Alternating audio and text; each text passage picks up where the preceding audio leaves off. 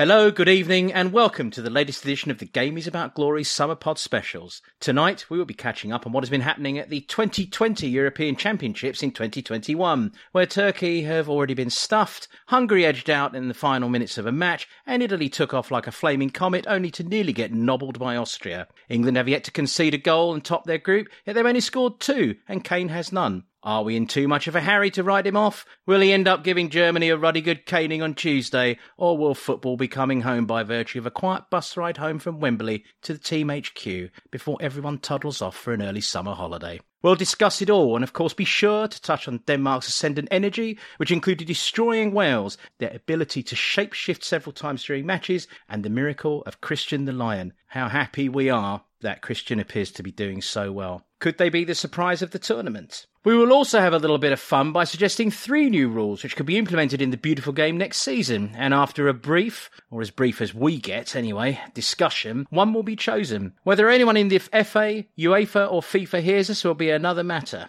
I am joined by Awesome Dawson and Milo. Good evening, gentlemen. How is your Sunday? Evening, Steph. Yeah. Hey, Steph. Good here. Very nice here.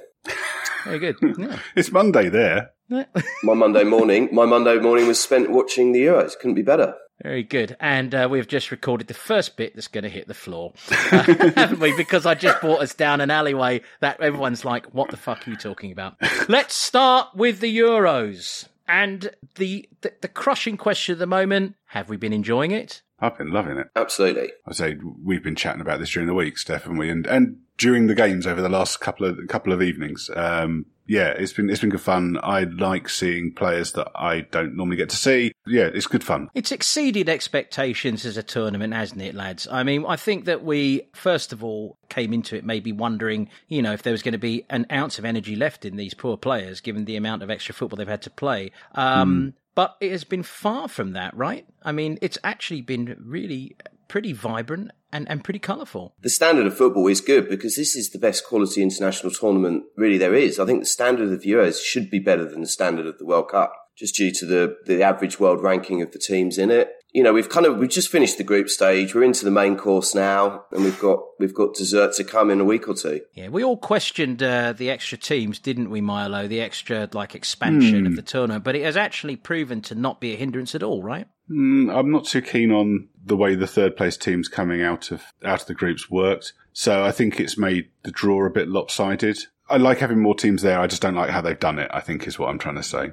Right. And I mean, let's just briefly touch on this before we get into the nitty gritty of teams and players and surprises. Lads, which teams have you enjoyed watching the most so far? I was enjoying watching Holland until they came up against the Czechs and an unfortunate red card last night. That wasn't unfortunate. That was nailed on. That was absolutely nailed on. You can't pull a man down and scoop the ball away at the same time and expect not to be sent off.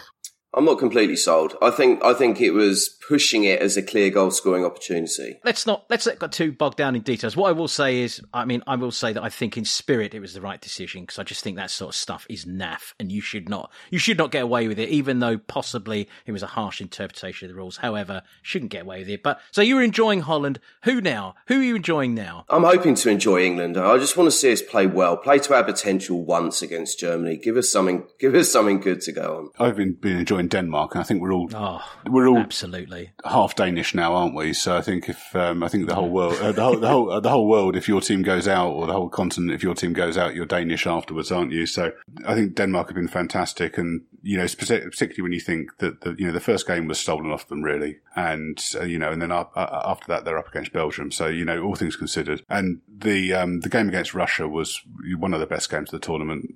What was at stake there, and the way they played was fantastic, and they were great again yesterday against Wales. I've really enjoyed watching Wales in the tournament. I think they've done really well. It was a game too far for them yesterday, but they've been good value. I think our boys in the Welsh squad have done very well. You mentioned Italy earlier on. I think during the group stage they were great value, and during the group stage looked the best team by a mile. Is whether that continues once we get to the knockouts. They were less impressive last night. And the other one I was going to say was the Czech Republic. This is what I like about tournament football is seeing a team like the Czechs, there's a handful of players that you're familiar with from the Premier League, but you probably don't watch, the national team so much. And, it was a real joy watching them beat the Netherlands today. I thought they were well worth the victory, and they're going to be tough opponents. That Czech-Denmark game looks like a real cracker. Yeah, I mean, it's interesting, first of all, and going back to Italy, which I think is a really fascinating point, because there's no doubt at all that Italy have been, up until their game yesterday against Austria, absolutely on fire. But of course, like a few people, I found myself wondering whether this is a shooting comet that's just going to burn out. And I wondered what would happen when Italy actually got some resistance. And in fairness, Austria really, really knuckled down and really gave them a very tough game.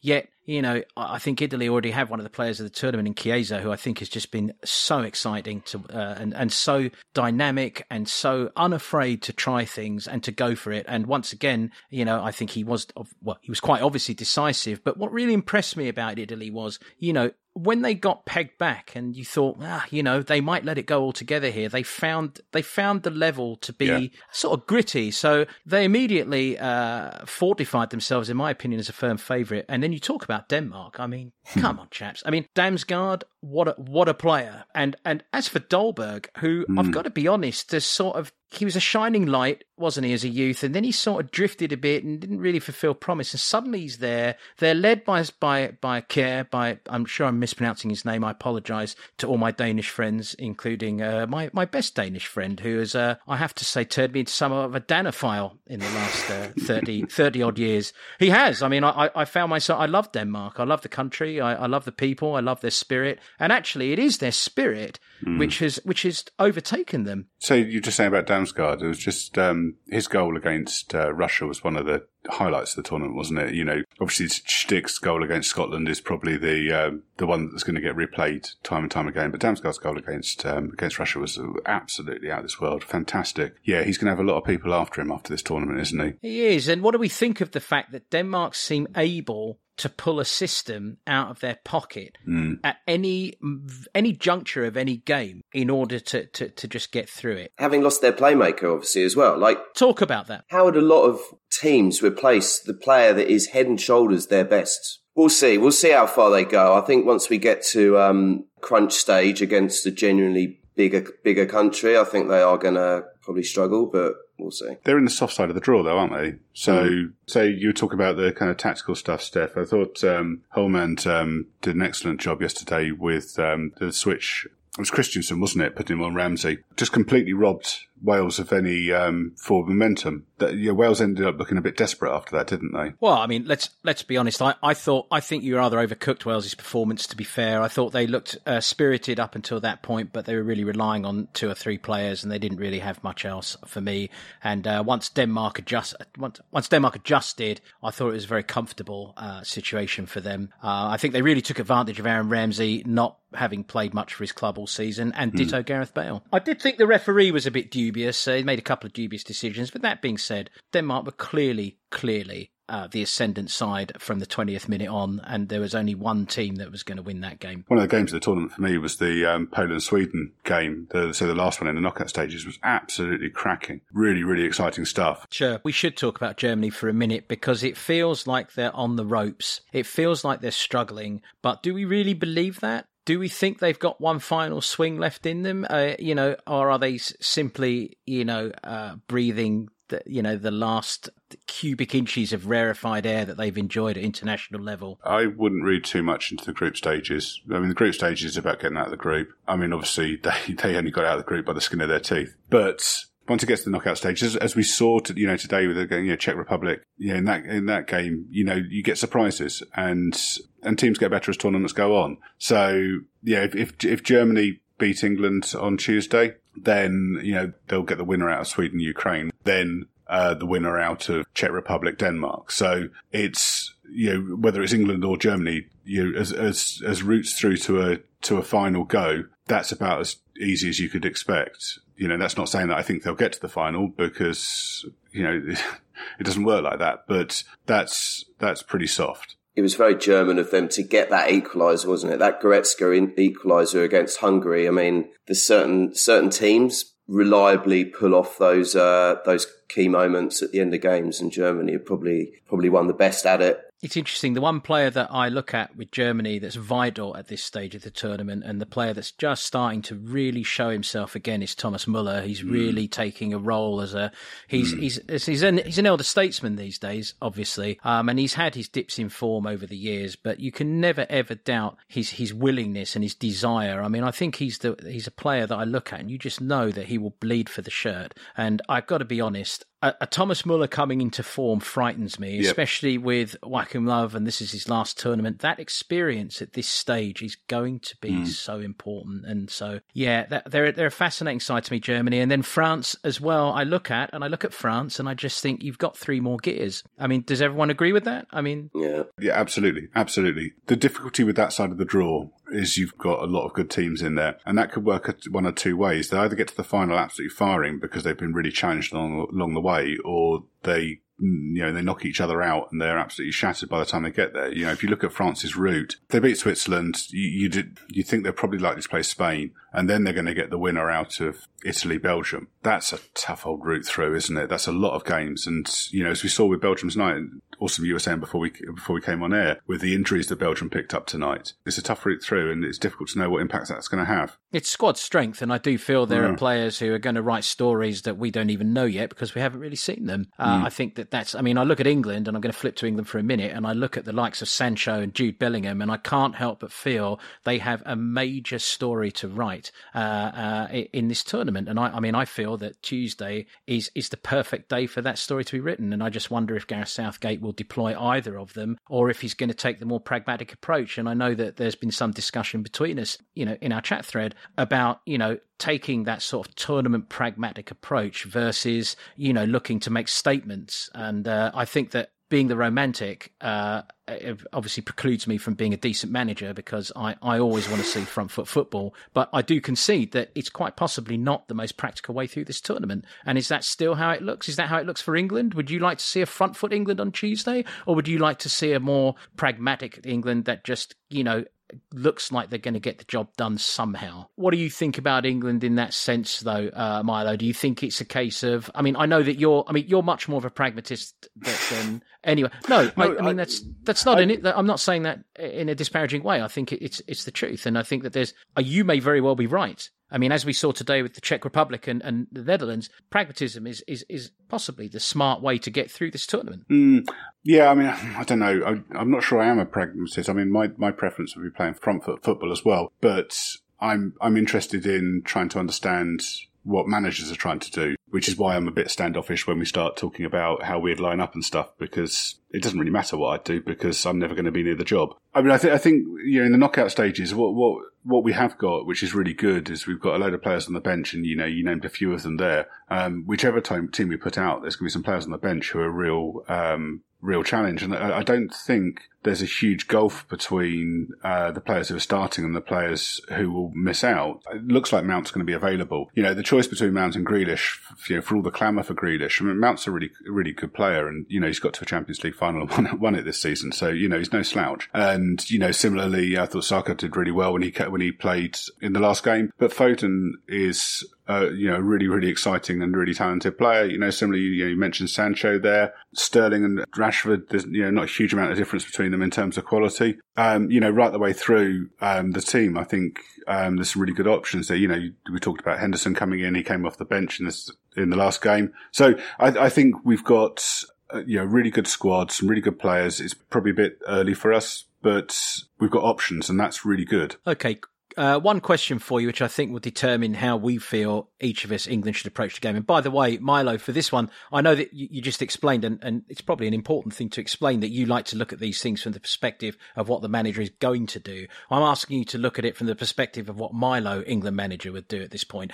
Luke Shaw at left back, or Kieran Trippier as a converted left back? Who do you start against Germany? Well, there's a lot of talk of him switching to three at the back and matching up Germany, isn't there? So Germany have played 3-4-3 through the tournament so far, and I think there's quite a few suggestions that he'll do the same, in which case I would assume that he's probably going to play Walker at right centre-back, which is something that he's done quite a bit in the past. I think whether Trippier starts...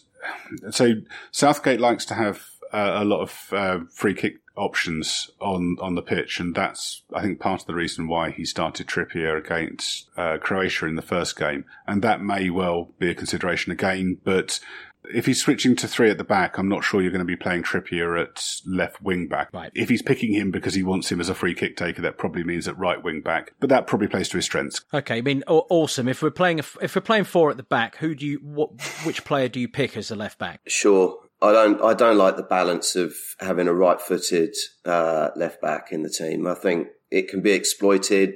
I'd go Shaw over Trippier. I mean, the reason I asked the question, I should probably be a little clearer about it, is that I felt that actually he picked Trippier in the first game for his experience. I thought he wanted as much experience as he could get on the field as possible. And he wanted to make sure, first and foremost, you don't concede goals. And so I think that if he was to start with a back 4 on Tuesday and have Trippier in there, you can pretty much guarantee that we're going to be digging in and picking them off on the break.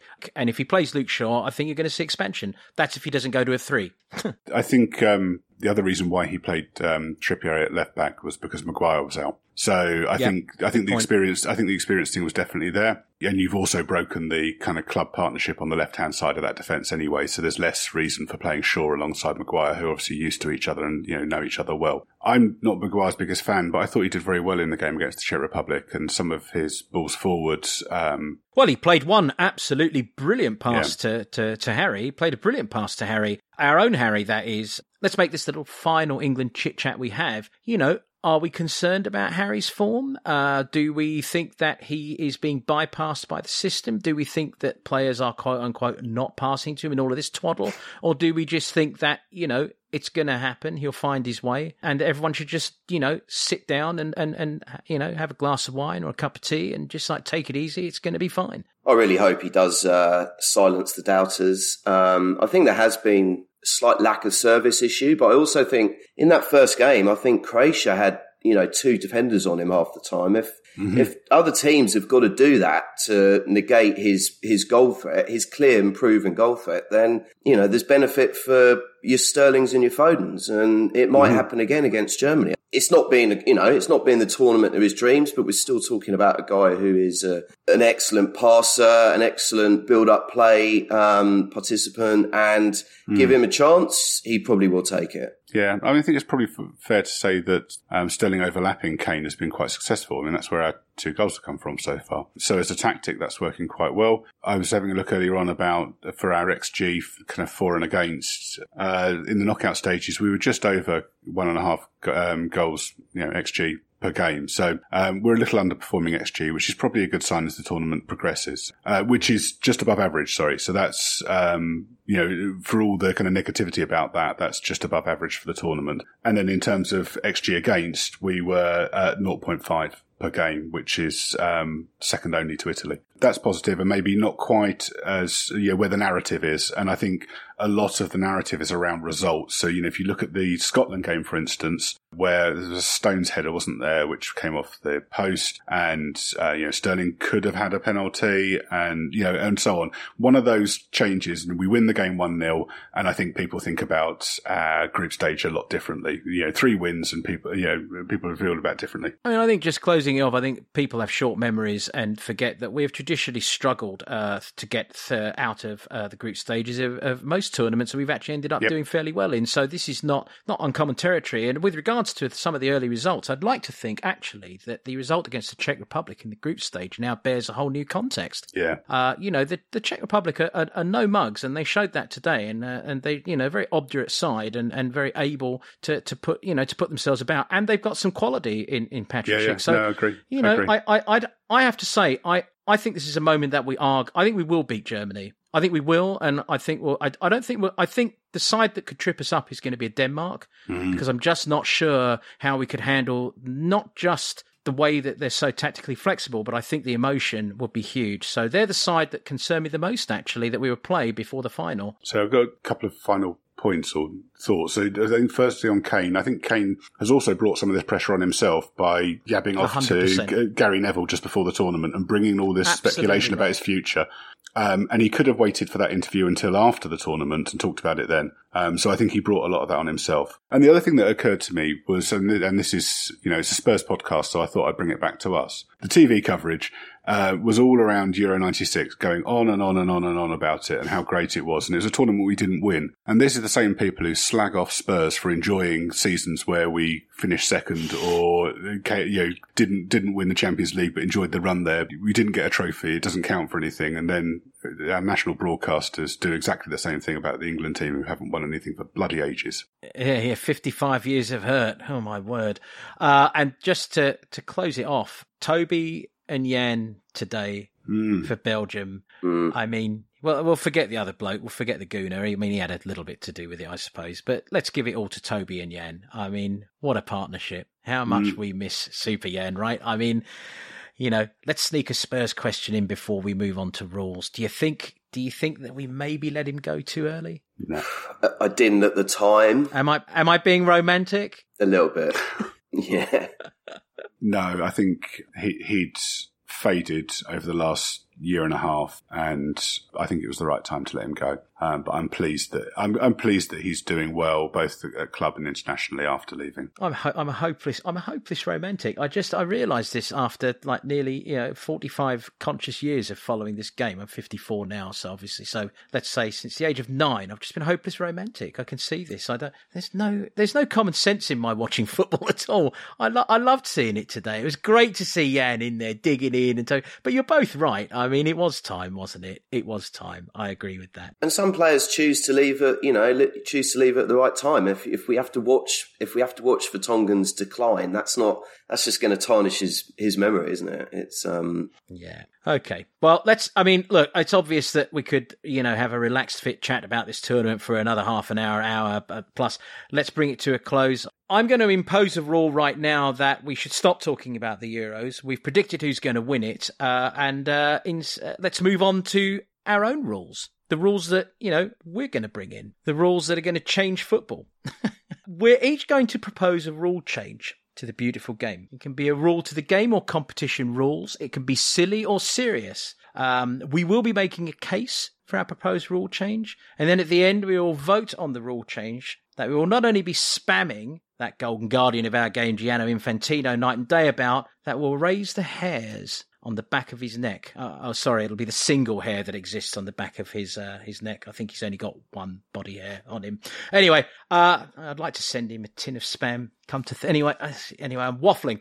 To kick this section off, we asked you on Twitter for your suggested rule changes, and these are some of the ones that you came up with. There are some pretty good ones. 10-minute sin bin for simulation in penalty area was at fire mission over. Sin bin for 10 minutes for cynical challenges was Not So Skinny Pete, so two people in the same sort of general area there. That stupid offside keep your flag down rule, someone will be seriously injured before they change this. If they're offside, put the bloody flag up, says Adashard Lorraine. That's actually quite good. Once injury time has commenced, the next time the ball goes out of play, the match is concluded. Same as rugby. At fire mission over. At Monkey Magic 62, I have to tell you that your proposal is one that a few of us wrote, actually, and didn't make our final cuts. I would ban coloured boots. Boots are black. So we'd all written that. Also, if you boot the ball over the bar needlessly, you should be made to get it while the game goes on. That is brilliant. I love that. I think that spiritually that should just be implemented as it'd be great. Can you imagine, like, Pierre-Emile Højbjerg having to run out into the high street to get one of his 25-yard volleys anyway. And I did like this from at THFC Mitch, which was being able to bring a player back on if you've taken them off, like in rugby. Last but not least, at Tees Fox, no bald people should be allowed to run football clubs. I mean, it made me laugh anyway. So, okay. So let's get cracking. Milo, why don't you lead us off with your new rule? So my new rule is a 3,000-minute cap on that a player can play for the club in the league during a season. So that's being a avid vinyl collector, that's 33 1/3 games per season. And basically, we've tried to introduce a winter break several times. We've screwed it up. And this way it's rolling. You get football all the year round, but it means that players get a proper break. So, and I think it'll be interesting to see managers have to manage that. When do you do that? over the course of a season could be really interesting. It would also mean that the squad's got to be used properly, so it would be good for fringe players and squad and youth players because they would get more minutes. And so I think the main thing there is about stopping things like, let's say, Højbjerg last season, where he effectively played 2 seasons in one go by playing every game we played and being run into the ground. And it would also stop Leicester winning the league again because they pretty much played an unchanged team that season. So yeah, that's my idea.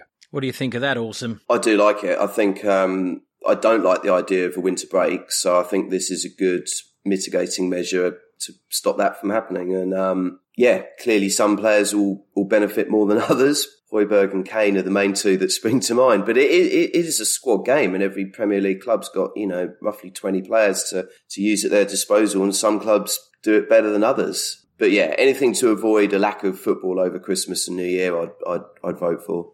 I mean, as much as it pains me to admit it, because we put these notes together over the week, and I had to send him a reminder last night to say, would you mind sharing your rule change in the notes with all of us rather than holding it close to your chest? But I have to painfully admit that this is a wonderful suggestion. I don't want his head to expand too much at this, but it's a great suggestion. I mean, the only thing I wonder is who would adjudicate that. Does the Premier League adjudicate that? Do you have to put do your statistics get fed into a database, and how does that? Who keeps an eye on the numbers? So it's commonly available. I mean, every stat site going holds it. I mean, what I'd probably say is that I don't think you'd count added time at the end of a game. So if you've played a game, it's 90 minutes. But if you come off, in the 70th minute or whatever, then that's your contribution to that game. So, but that data's readily available. Opta record it. Everyone else is there. There's no arguments over that. But whose responsibility is it to implement? Is it the club's responsibility, or is it the Premier League's? No, it's what in terms of managing the minutes? Yes. Is there a punishment if you play a player over 3,000 minutes in the Premier League? Yeah, you'd be fielding an ineligible player. Okay, so this becomes a matter for the Premier League really to watch over as well. Mm-hmm. So there would be someone at the Premier League looking over this too and saying, hang on, you've tried to get Harry Kane out for an extra game and it's not going to happen. Yeah, okay. Yeah. And what's and so what punishment do you think would be levied in that situation? I just want to understand the whole circumference. Same as fielding an ineligible player, you'd forfeit the game. Crikey. Okay, well, it's good to understand the full circumference of the rule, and it's a really good suggestion. It really is. I like it. It'd be really interesting to see when you did it, like, tactically. I mean, no one's going to want to do it through December and January, are we? When you've got so many games going through there. Do you give a load of players September off? Maybe, after this, it's a tournament year, so maybe you would, maybe you would give people, that your international players, you give them August off and try and get it out of the way. But it'd be really interesting to see how you used it. If I was a manager, I would not be trying to do it in block. I'd be doing it when it was necessary, because I think one of the things that killed Højbjerg's season for us was there was a moment going into April where he was just dead on his feet. And I really felt that if we could have sat him down for 2 weeks, like packed him off to Corfu for a quick break or whatever, it would have been a great thing. I agree with that. But the risk is then that you've got all of your first team who you get to March and you haven't given anyone a break. So you couldn't do that. Well, I think the beauty of your rule is, good God, is this actually happening in an alternate universe? I'm arguing for why your rule is good. I've tricked you. I can't believe the reason you have tricked me. This is horrific, actually. But the reason that it works so well, I think, is that different players have different physiologies and different meters, and they go, and you've got a good squad. So yes, if I can argue the case for your rule to actually be decent, it is a really good rule. Good God, that felt dirty, actually. Awesome. So we take our votes on it now. 1, 2, 3. Yep. Wrap this up. Awesome, please. Early night. Please help me here. I can't believe it. I've been fighting his corner for him. It's a sneaky trick. I've got a suggestion that I suppose is born out of the dislike of players wasting time at the end of games, generally around the 80th minute mark, when you've just got the going down for any old little brush from another player, and you waste a minute. The amount of games that just peter out, whether it's Champions League or Premier League or international, it doesn't seem to matter. A lot of good games can just peter out after the 80th minute due to feigning of injury. And I think one way of addressing that is to say that if you're down and saying that you're seriously enough injured to need physios coming on the pitch, etc., then you do need to leave the field of play for whether it's 90 seconds or 2 minutes, something to make you think twice about it. Yeah, I think it's a fairly easy fix. I want a firm implementation here. Come on, this is your rule.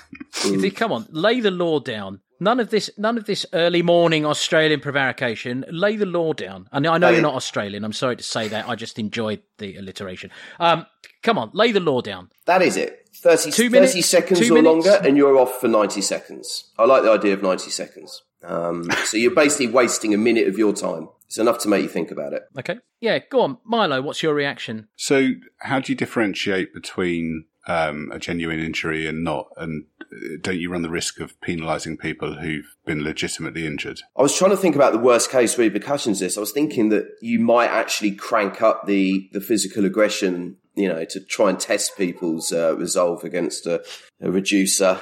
Look, the devil's always in the detail with these things, but there are a lot of pathetic. There are a lot of pathetic injury milking situations, and yeah, look. The thing is, if you do get hurt, you need your 90 seconds. How do you tell the difference? But we'll never know. I mean, I think that there's a risk then that we end up penalising players who've been injured. So I mean, I would say that the tactical foul is probably a greater issue with kind of disrupting play at the end. I mean, there's all sorts of time wasting, isn't there? I mean, I have to say, I think it's an excellent thing to highlight, and I think there's definitely some latitude in this particular rule. I mean, personally, I would have extended your 90 seconds to 2 minutes, but I mean, I like the fact that we try and come up with something that dissuades people from flopping to the floor or doing like 3 rolls when they've been breathed upon from behind. It's embarrassing. It is embarrassing, and I suppose that really that the objective here is to as you said, you're wasting your own time. I mean, first and foremost, it's most important that they get off the pitch, and so that's going to be that would be the only place I could see where this is going to be tough, is that you've physically got to get them off the pitch, or maybe you just play around them. Maybe you should just play around them, put some cones around them, and just play around them. There you go. Going off the pitch is used as a time-wasting thing as well, though, isn't it? And so one of the things that I thought, to say the Portugal-Belgium game tonight, in the first half, Lukaku was running through on goal and he was pulled back and he stayed on his feet and ran on and then didn't get the free kick. And I think refs not using advantage, so not going back to a challenge like that, encourages players to go down. And, I think the other one that immediately sprung to mind when I was thinking about this was the game at West Ham last season where Reggie Soucek ran through him, didn't he? And Reggie got back up again. And they went on and scored, and Antonio went on and scored from that. And Reggie should have stayed down. He should have been screaming. So I think by refs not giving decisions where players don't make a big fuss about it, almost kind of encourages this. And I think it kind of goes 2 ways.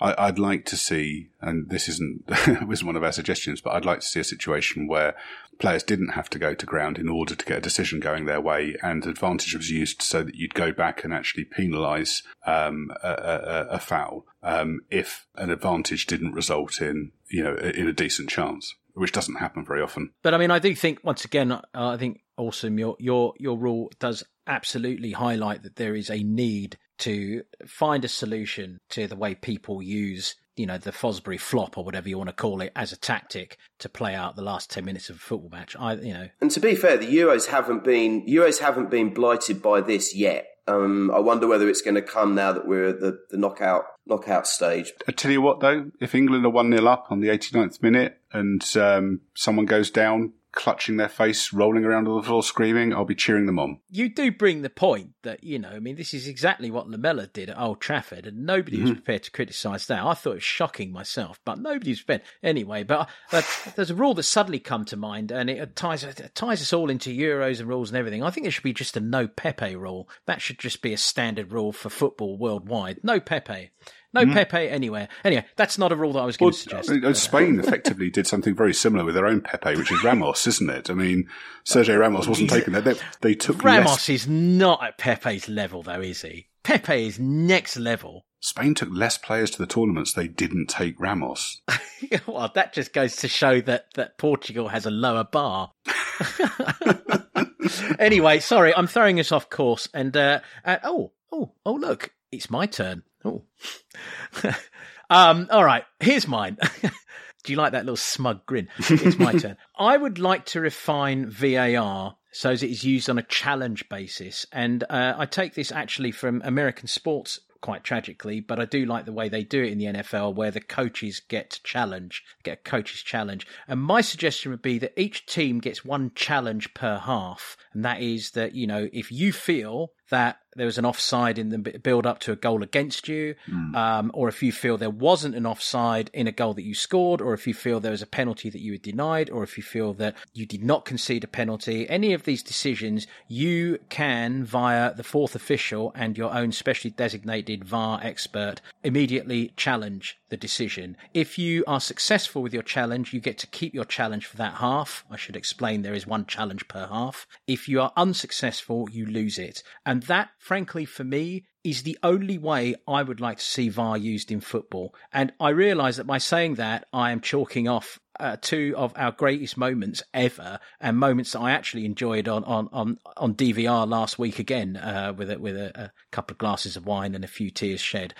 So I appreciate that it's sort of cutting my own nose to spite my face in a way, but I am absolutely sick of this millimetre implementation of VAR. It absolutely drives me crackers, and I know that we're going to disagree on that, and that is as is. I just, these offsides for like a millimetre or like, half a toe of a boot, just it's madness. And so I think I'd like to place the onus for this sort of stuff on the teams themselves. If you feel that you've played an offside to that specification and it's going, you get to challenge. So, let's return, as I said in my notes, some of the ethical spirit and ethos to the game whilst utilising technology.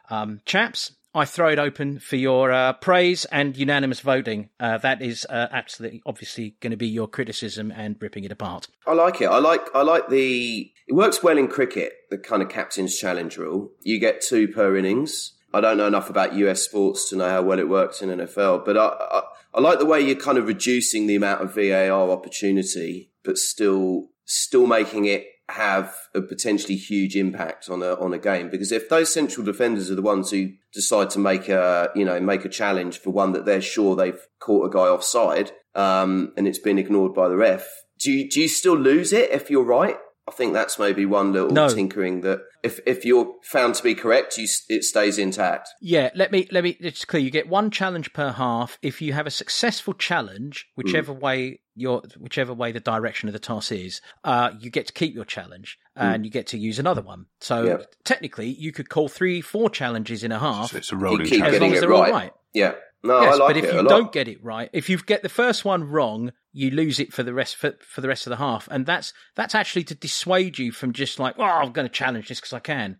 It's like, you better think about it, because then you might have one that's really obvious. And does it have to come from the players, or does it come from the coach? No, only it from the comes from coach. the coaching staff, and it comes to the coaching staff. And I think you would have someone who's designated to advise the coach immediately, or the manager. You'd have someone on the bench saying, "I would dispute that strongly if I were you." Yeah. And what they do in the NFL, which again, I'm not suggesting that maybe do this. There's got to be another way. In the NFL, they actually throw. They did the yellow last flag. time. They throw a little red flag or whatever it is onto the field, which is brilliant. It's wonderfully analog in such a digital game. Having said that, the fourth official's there for a reason, but I know that Milo is busting to get in on this. So on you go, mate. Go on. I'm interested in your take. So I think in terms of VAR, if you look at how it's used in the Euros so far, actually it's been pretty unobtrusive, and in a lot of other leagues it is as well. So I think it's wrong to just look at it as how it's currently implemented in the Premier League and base it all on that. I think that it would be abused, so that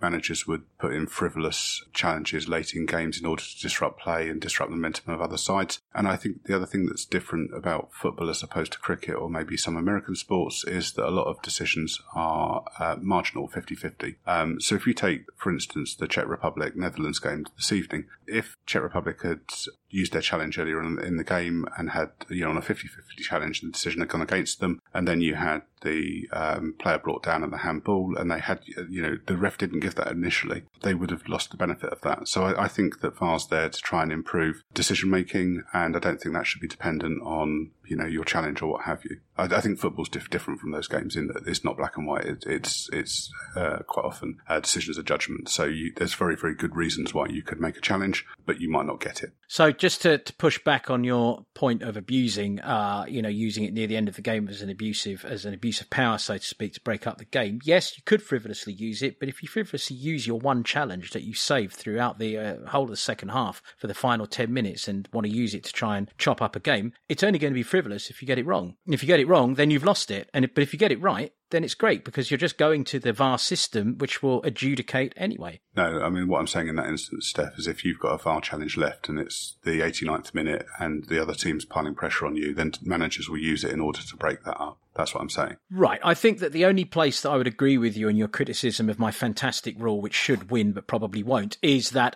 it's been really well implemented in the Euros. You're absolutely right. It's been of minimal obstruction. But I mean, I do have to go back to one that I think the VAR call that just stuns me every time I watch it is the one against us that Man City scored in the quarter-final. I mean, for the life of me, I'd like to find one person who can tell me that they would have called that goal as offside without VAR. I don't think there's if anyone wants to hit us on Twitter or Instagram or any of our social media, I'd love to. Can you honestly tell me that goal would have been disallowed without VAR? And again, I'm going against everything by suggesting this rule because, of course, we would be out of the Champions League and I would never have got to experience a Champions League final. But I did think it was the harshest and most ludicrous decision. Having run the line a few times, it's bloody impossible trying to look in two places at the same time. So I have a certain, that's what it's there for. I don't have an issue with that. I mean, I'd like to point out, Steph, that you've been advocating for my suggestion all the way through this. So I mean, we've argued during the week that you wanted two bites of the cherry on this, and by hook or crook, you've got there. Well, I don't know about two bites of cherry or hooks and crooks or any of these other cliches you're throwing out. The sad fact is that it looks like, and unless Awesome and I have conspired behind your back to completely rumble you in this final, which the game is about glory rule are we going to send to Infantino? It does, Awesome. Are we sadly agreeing that is there a hint of tragedy in the bidding that yes, he's Højbjerg right. needs his a rest. rule is the best one. Yeah, Højbjerg needs a rest. And Kane. Well, Kane gets one every season thanks to his weak ankles, but he's not hitting 3,000 minutes. All right. Well, let's suffer nobly. Let's do it with dignity and a sense of maturity. And I like to think of myself as a mature individual, even though this is going to hurt me tremendously. I vote for Milo's. Yeah, just in the interest of not having a split decision, I'll vote for Milo's as well. Milo, who are you voting for? Oh, mine is the best suggestion. and there we are.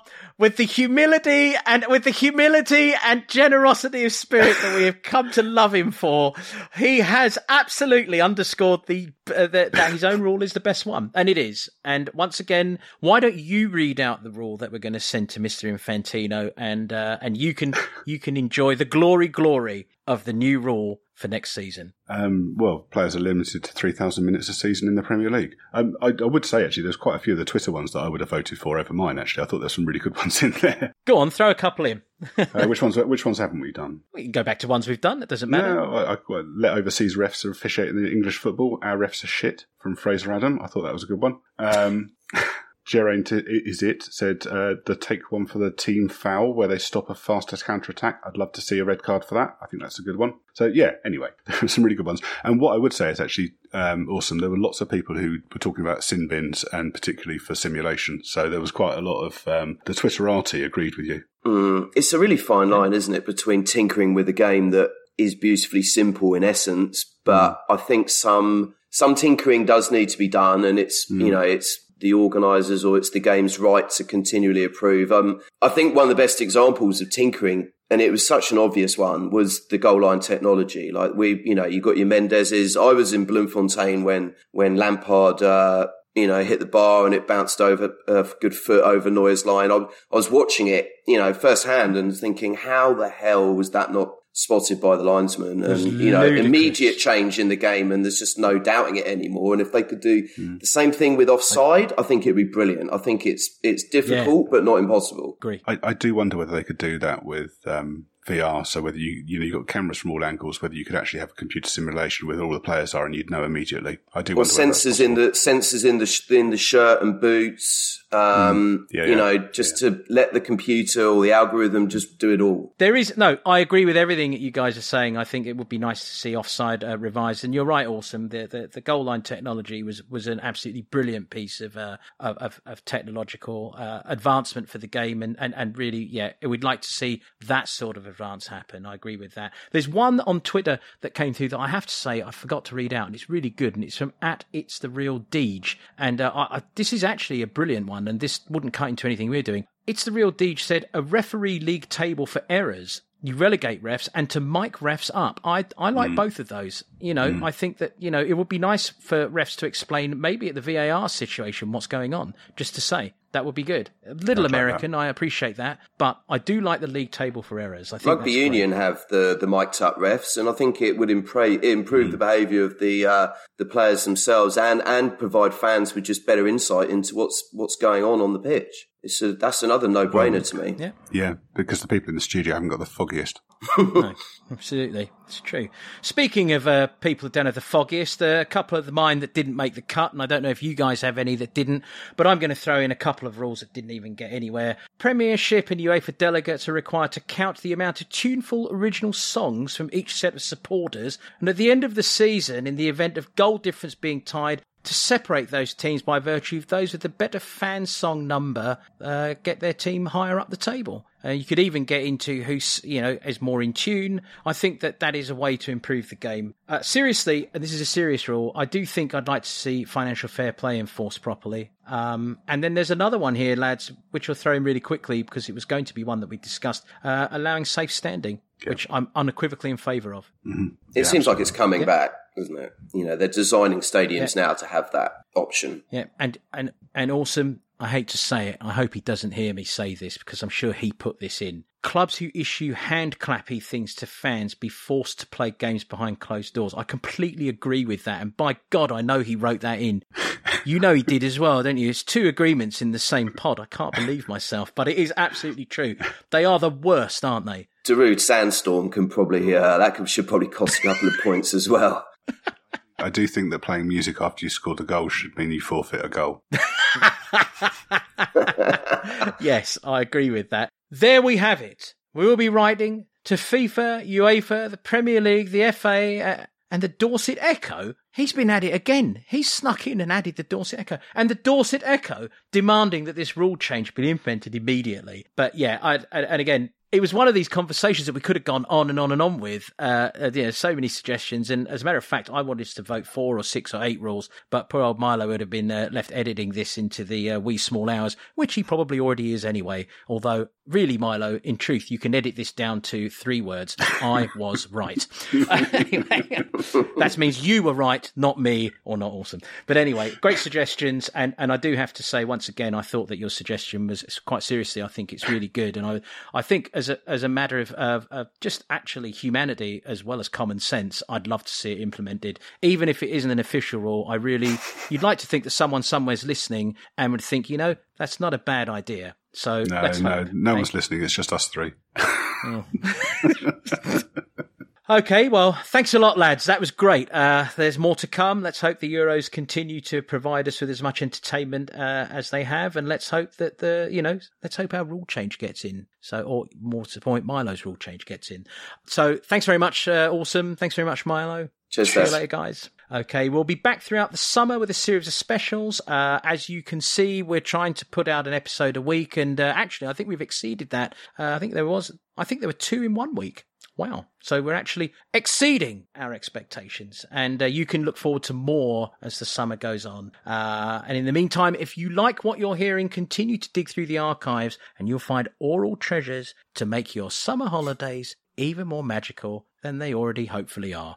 You can find us on Twitter and Instagram. Give us a hello, a follow, and say hello. And if you like the pod, please share it on all your social media outlets. It'll be a big help. And we'll buy you a drink to say thanks the next time we bump into you at the lane. That last bit might not be true, but we'll try and stand up to it. Anyway, as always, thanks for joining us, and we'll see you next week.